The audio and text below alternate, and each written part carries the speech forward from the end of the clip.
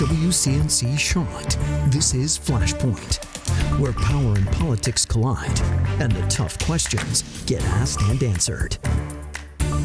Good Sunday morning. Thanks for joining us here on Flashpoint. I'm Ben Thompson. Well, it looks like the 2020 convention cycle is now over. The Republican National Convention finished this week, just a few days ago. It started, of course, on Monday. It was here. What was supposed to be tens of thousands of people ended up being maybe a few hundred delegates. President Trump even made a surprise appearance, talking to the guests for about an hour. Coming up a little bit later on the show, we're going to have a behind-the-scenes look at his trip and his motorcade here in Charlotte. But then after that, it was back to Washington, where much of the convention was held. All capped off Thursday night with the president, you see right there, accepting the renomination for president on the lawn of the White House with a crowd of about 1,500 people. He spoke for more than an hour. So tonight I say to all Americans, this is the most important election in the history of our country. There has never been such a difference between two parties or two individuals in ideology, philosophy, or vision than there is right now. All right, joining us now for the first part of the show, State Representative Chaz Beasley and the former vice chair of the North Carolina GOP, Wayne King. Wayne King happened to be at the big event Thursday night in D.C. Then also he was here, of course, on Monday. So, Wayne, we'll begin with you. Certainly not what you were expecting when you thought about, hey, my city, my area gets to have the Republican National Convention this year. But as a delegate, as a big fan of the president, what was it like? Well, I hate that we couldn't gather in Charlotte, and I hate that Governor Cooper shut us down where we couldn't gather there in a traditional setting. I obviously remember the DNC when we were there on the Republican response team there in Charlotte. It was a great city to host a convention, so I'm sorry that we couldn't be there. But last night was amazing. It was a great event. It was, the president did a great job, obviously a great setting of the White House, and laid out an agenda for the second term. All right, Chaz, let me bring you in here. You watched the convention, I'm sure, or maybe at least parts of it. Your thoughts, having watched the Republican National Convention, of course, the Democrats the week before. Well, I think number one, I think we saw the very distinct difference between the two visions for the country. And the difference is that the Democrats have a vision for what the country should be, and the Republicans have a vision for what the country should not be. And also, I think it's really concerning that you have a president that's talking about law and order, who literally has people within his administration who have been arrested, convicted of federal crimes, and is committing a federal crime, having the convention at state property on the White House grounds. I mean, these are things that would never have flown when President Obama was in office. These are things that wouldn't have flown when Bush was in office, quite frankly. So I think that it's really sad that we have a lot of people that are unwilling to call out wrong when they see it, and that they're, again, letting President Trump do whatever he wants to do whenever he wants to do it, and say whatever he wants to say whenever he wants to say it. We have got to be willing to stand up and speak out against these things when we see them. And unfortunately, I didn't see that from the Republican National Convention. I think it was more like the Trump National Convention. Chaz is speaking about the Hatch Act, and don't want to dwell on this too much, but Wayne, he brings up a fair point in that when Kathleen Sebelius spoke here to a fundraiser in Charlotte a few years ago, I think it was 2012, y'all asked for her resignation because she happened to bring up a few campaign issues, and she was here in her title as Secretary of HHS. You guys wanted her fired. We now have, not just during the convention, but several times over the last few months, when we talk about every time Kellyanne Conway speaks at the White House in her official capacity and talks about the campaign.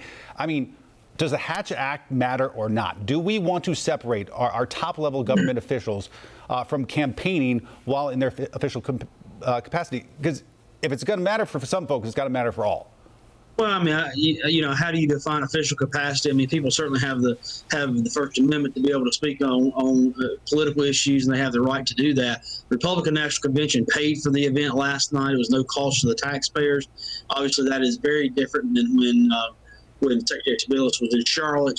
That was paid for by the taxpayers, the travel and everything was. So it's a very different thing. And Chaz is right. There was a very deep contrast between the Democrats and Republicans. You have Joe Biden hiding in his basement, held up in his basement, and been held up there since March, basically, only goes a few miles from his house. And then you have Donald Trump that's traveling all over the country, laying out the vision for the second term, and also telling the American people what happened. It's the lowest African-American unemployment, the lowest Asian-American unemployment, the lowest women unemployment prior to the pandemic as well. when we have certainly had a great economy. And for anybody to sit there and chastise that is a real problem, because the truth of the matter is the results speak for themselves. And you know what, Wayne, you heard that a lot during your convention. You heard about the increased military spending. You talked about the economy. One thing that was sort of glaring, 180,000 people right now dead because of the pandemic, and not a lot said about it. Well, I mean, he spoke about it last night, Ben. And number one, the president, the virus obviously happened very quickly. It came on quickly. The president shut down the country for several days about that. He's obviously encouraged people to wear masks. He's obviously, the vaccine will be done. He said even last evening that it would be done before the end of the year. So there's progress being made on the coronavirus. And I'm not really sure what else could have been done, to be honest with you. I mean, we can't just shut our country down for weeks and weeks and weeks like Governor Cooper has. I mean, we're feeling the effects in North Carolina. You've got businesses closing down. You've got, there's so many things that are happening in North Carolina that are bad for the people of that state. But you brought up a good point. So we have a soundbite from the president talking about that when he was in town on Monday. Take a listen. I just want to thank the people of North Carolina because, to be honest with you, I felt an obligation to be here. You have a governor who's in a total shutdown mood. I guarantee on November 4th, it'll all open up. It'll be fine, like most other states. Chaz, do you think there was a missed opportunity there between the communications between the governor's staff and the president's staff, that they could have had something, say, outdoors, like what we saw back on Thursday night at the White House? Had something like that here? I think that the Trump administration is defined by missed opportunities. The fact that first day when you showed that speech, they were talking about if Donald Trump weren't president, then millions of people would have died from the pandemic, when there's no evidence that is in fact true. The fact that 180,000 people have died from this, and that is many, many more people than should have died, and many more than any other place in the world when you compare population to population. It's sad that people keep trying to defend the indefensible. This is not something that we should try to play politics with. And also, we have to remember that if we make the hard decisions fast and early, then we can prevent this drawn out prolongation of the pandemic. But we didn't do that. And that's the reason why we need to have strong leaders that are actually willing to step up to the plate and make those hard decisions at the time that they need to be made. And President Trump did not do that. He needs to own that. Wayne? Well, Ben, let me jump in here. Governor Cooper went out and marched with the protesters without a mask in Raleigh. There's multiple pictures of that. And Chaz is sitting there defending the actions of our governor. And it's despicable what Governor Cooper has done. He's shut the schools down. He's shut businesses down. He's actually closed businesses down. And we're one of the last states to open the bars and the fitness facilities and things. And for anybody to defend closing businesses down like that, there must be the great economy that we have. They must not want people back to work. That's exactly what the Democratic Party wants. They want the people to live on the government. And we as Republicans want people to live on the outside of the government and make their money for themselves. And Governor Cooper has failed the people of North Carolina. I think we might I think we might be like the last state, or maybe the last two states that don't have gyms open at this point. Chaz, you were saying? You talk about people living off the government when the president literally was using government property for your convention last night. You talk about people wearing masks. I didn't see a lot of masks in that crowd last night. There were masks in the crowd, Chaz. I said I didn't see a lot of masks in the crowd last night, and I think that unfortunately there's this little thing called evidence, and if you look at the visual evidence that was there were a few people wearing masks, not the majority. And actually, Senator Tillis, I noticed he had a mask on the entire time. I said the majority. The majority of people were not wearing masks. And that's what I'm talking about. We're talking in circles here. I made a very clear point, and the clear point is this. The president is not leading by example. The president is talking about how we need to have people that somehow the Democrats are going to run the country into the ditch. They're doing the fact of the matter is, it does. The president is running the country. Let me jump in here. It does strike me as we have asked people to sacrifice a lot in the last 5 months and avoid big gatherings and wear masks. And then you see what the president did on Thursday night, and you have people shoulder to shoulder sweating. They cut away to Rudy Giuliani. The poor guy was dripping with sweat at the time.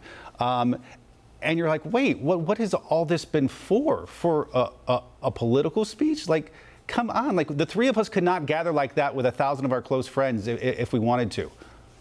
Exactly. I've had to bury my grandmother in the middle of this pandemic. We had to have 15 people at that funeral, and the president had 2,000 people, almost 2,000 people there at the White House. And you're defending it, Wayne. That's unacceptable. At some point, we have got to have a consistent standard. Let Wayne respond. I am defending it. I mean, people chose to go. They received an invite and they chose to go. Personal responsibility, which Chaz and his party does not believe in, we happen to believe in. People need to make personal responsibility and personal decisions, what's best for their family and their health, and that's the reason there's nothing wrong with what happened last night. Governor Cooper and Chaz Beasley's party, they can sit back all day long, and try to defend people not going to school and not opening their businesses and their gyms and fitness facilities and things. That is wrong. That is shutting down the economy. They don't believe in the economy should be open. They want people to be on the backs of the government, which is shameful. You have it right there. You have the words black and white. Nothing wrong happened last night is what Wayne just told the public and the people of North Carolina and the people of the United States. That is a sad statement. And I stand by that, Chaz. All right. Well, I'm glad we agree on that. Chaz, Wayne, gentlemen, thank you both as always. We appreciate it. Hearing from a political professor about what he thought about the conventions coming up on the other side of this break.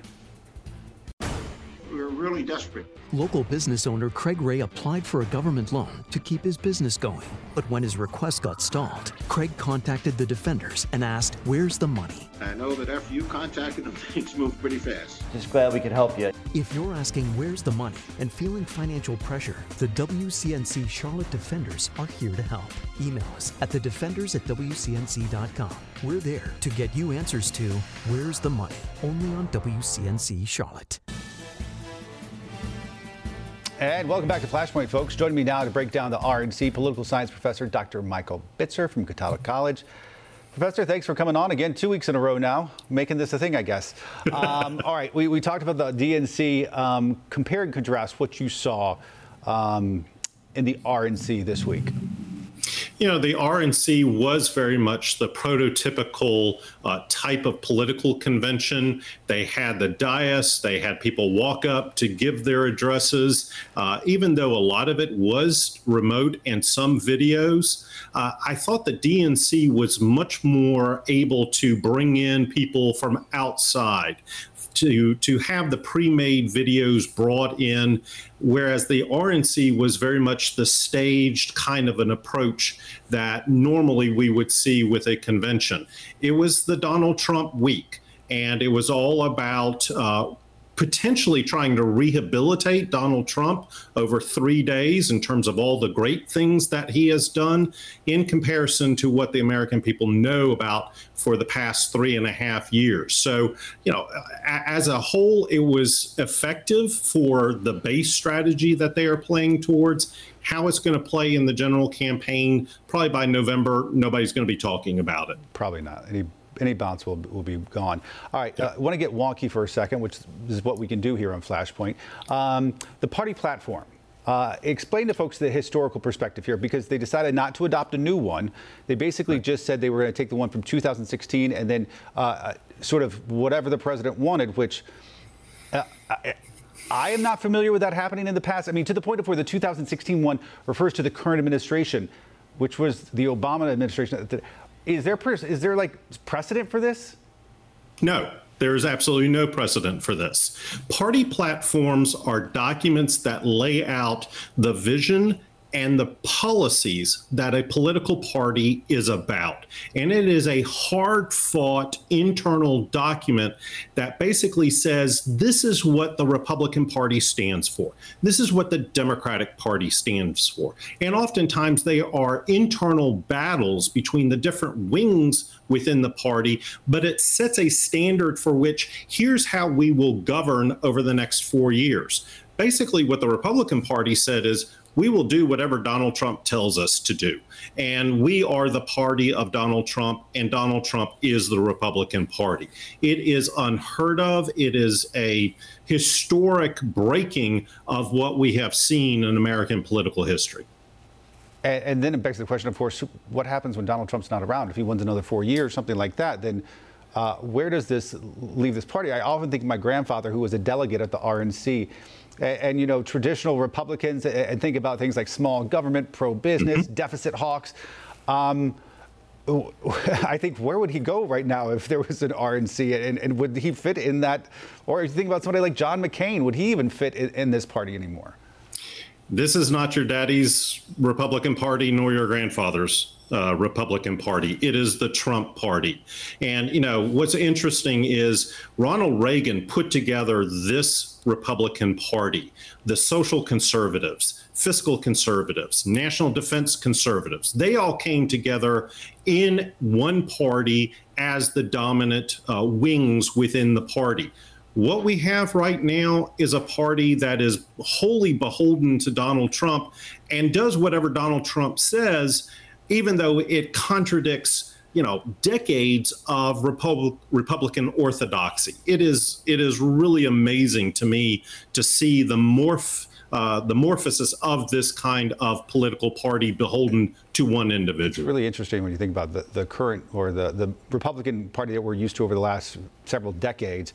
Sure. Was, you're right, created by Ronald Reagan and coalitions that he brought together that traditionally might not have been together. Since we have you here, right, real quick, let's talk absentee ballots, because I know it is sort of mind-boggling, the numbers we're seeing when compared to any other recent years. So this weekend, we will hit 500,000 requests for absentee by mail ballots. If you look back 4 years ago to the same weekend, you have to multiply that number by 15 in order to get to where we are currently. This is blowing everything out of the water. Registered Democrats are over half of the request.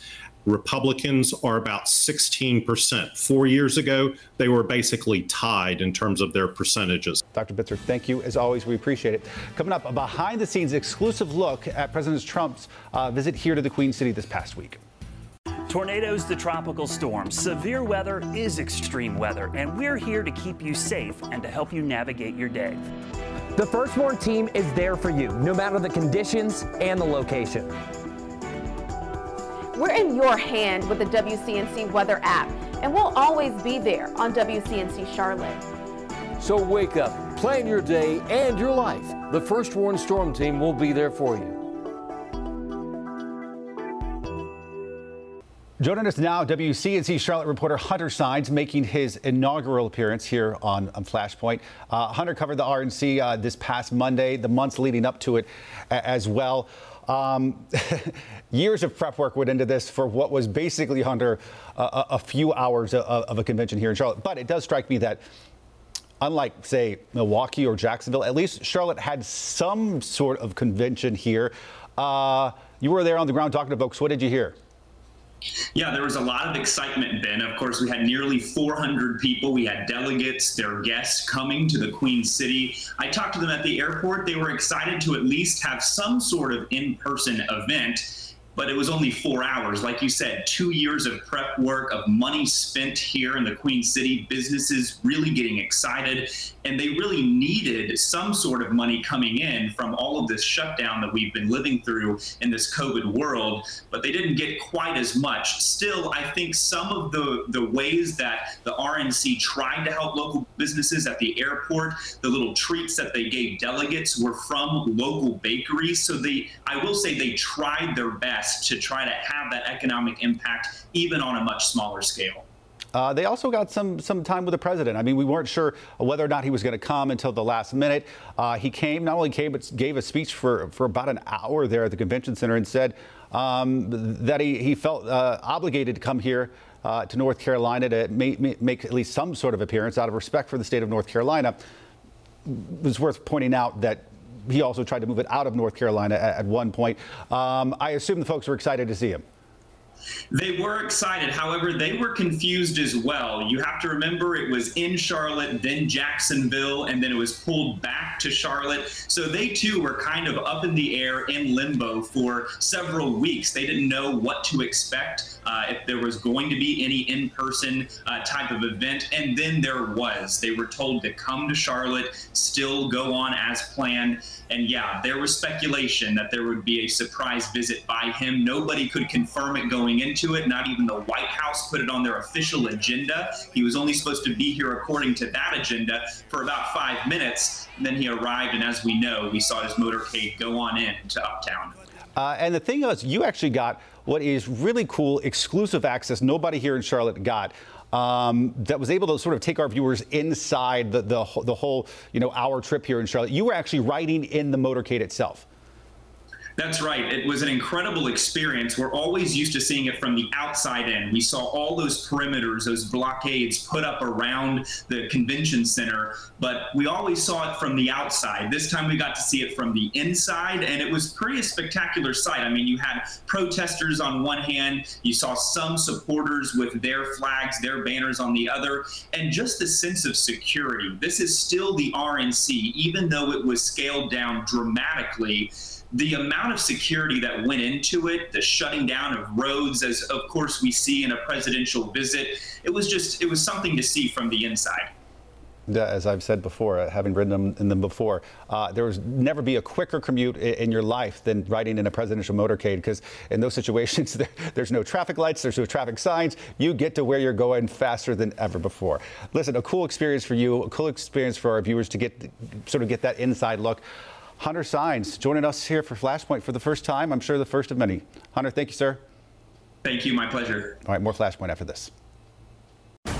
We're really desperate. Local business owner Craig Ray applied for a government loan to keep his business going. But when his request got stalled, Craig contacted the defenders and asked, where's the money? I know that after you contacted them, things moved pretty fast. Just glad we could help you. If you're asking where's the money and feeling financial pressure, the WCNC Charlotte Defenders are here to help. Email us at thedefenders@wcnc.com. We're there to get you answers to where's the money, only on WCNC Charlotte. Thanks for joining us this week. By the way, we want to remind you, Flashpoint, we're fancy now. We've got a podcast. How about that? You can get it in your favorite podcast platform, including Apple Podcasts, Google, Spotify, more. You can also go to WCNC.com/podcast to find it there. Also, come interact with me on both Twitter and Facebook pages. If there's something you want to get off your chest, let us know. Something you want us to cover, we can do that too, all right here in Flashpoint. We'll see you back here Sunday at 11 a.m. and I'll see you bright and early tomorrow morning, 4:30 a.m. for Wake Up Charlotte.